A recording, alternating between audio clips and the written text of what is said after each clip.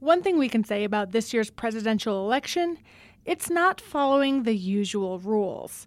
Take the oil and gas industry, for example. It has given more to Democratic candidate Hillary Clinton than it has to Republican nominee Donald Trump.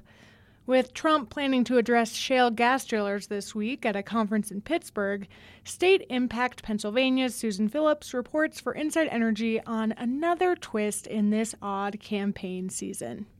At an oil conference in North Dakota last May, Trump acted like Santa Claus, ready to shower gifts all over coal and oil country, stripping away environmental regulations. We're going to lift moratoriums on energy production in federal areas.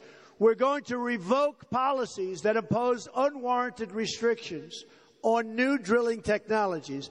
We're going to cancel the Paris Climate Agreement.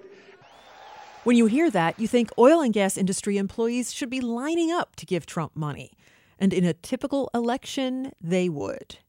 While union members and Hollywood entertainers are reliable donors to the Democratic candidate in presidential races, industries like oil and gas have always been behind the Republican.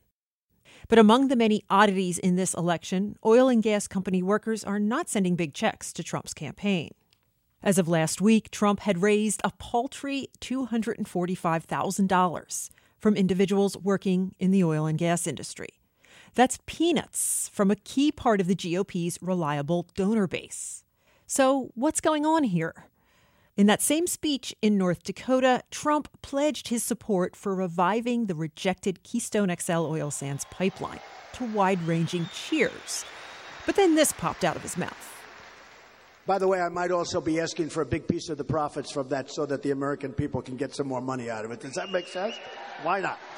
Why not? We're making it possible. More taxes on interstate pipelines? Not something the industry would support.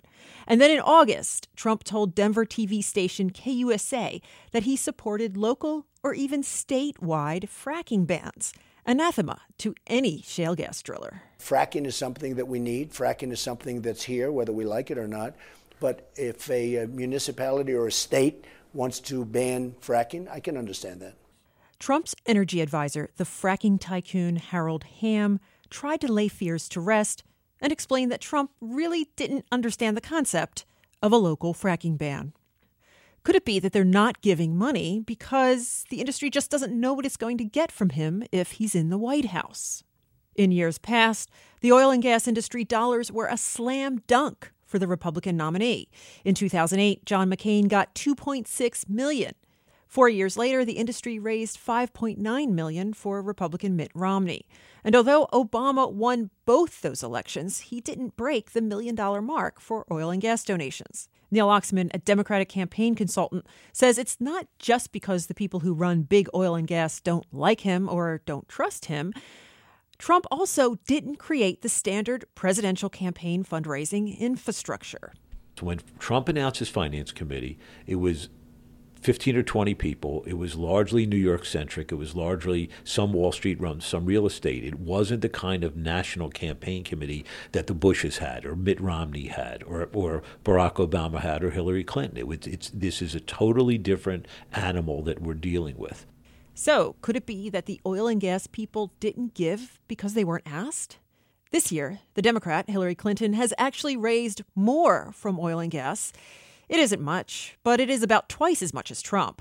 And while Clinton spent most of August raising money, Trump kept on holding rallies and narrowing her lead. The oil and gas industry bet $9.7 million on Jeb Bush during the Republican primaries, and they got Donald Trump. So far, at least when it comes to money, the industry seems to be sitting this one out. Susan Phillips, State Impact, Pennsylvania. That story comes to us from Susan Phillips of State Impact, Pennsylvania. For more coverage on energy's role in the upcoming elections, check out our website, insideenergy.org.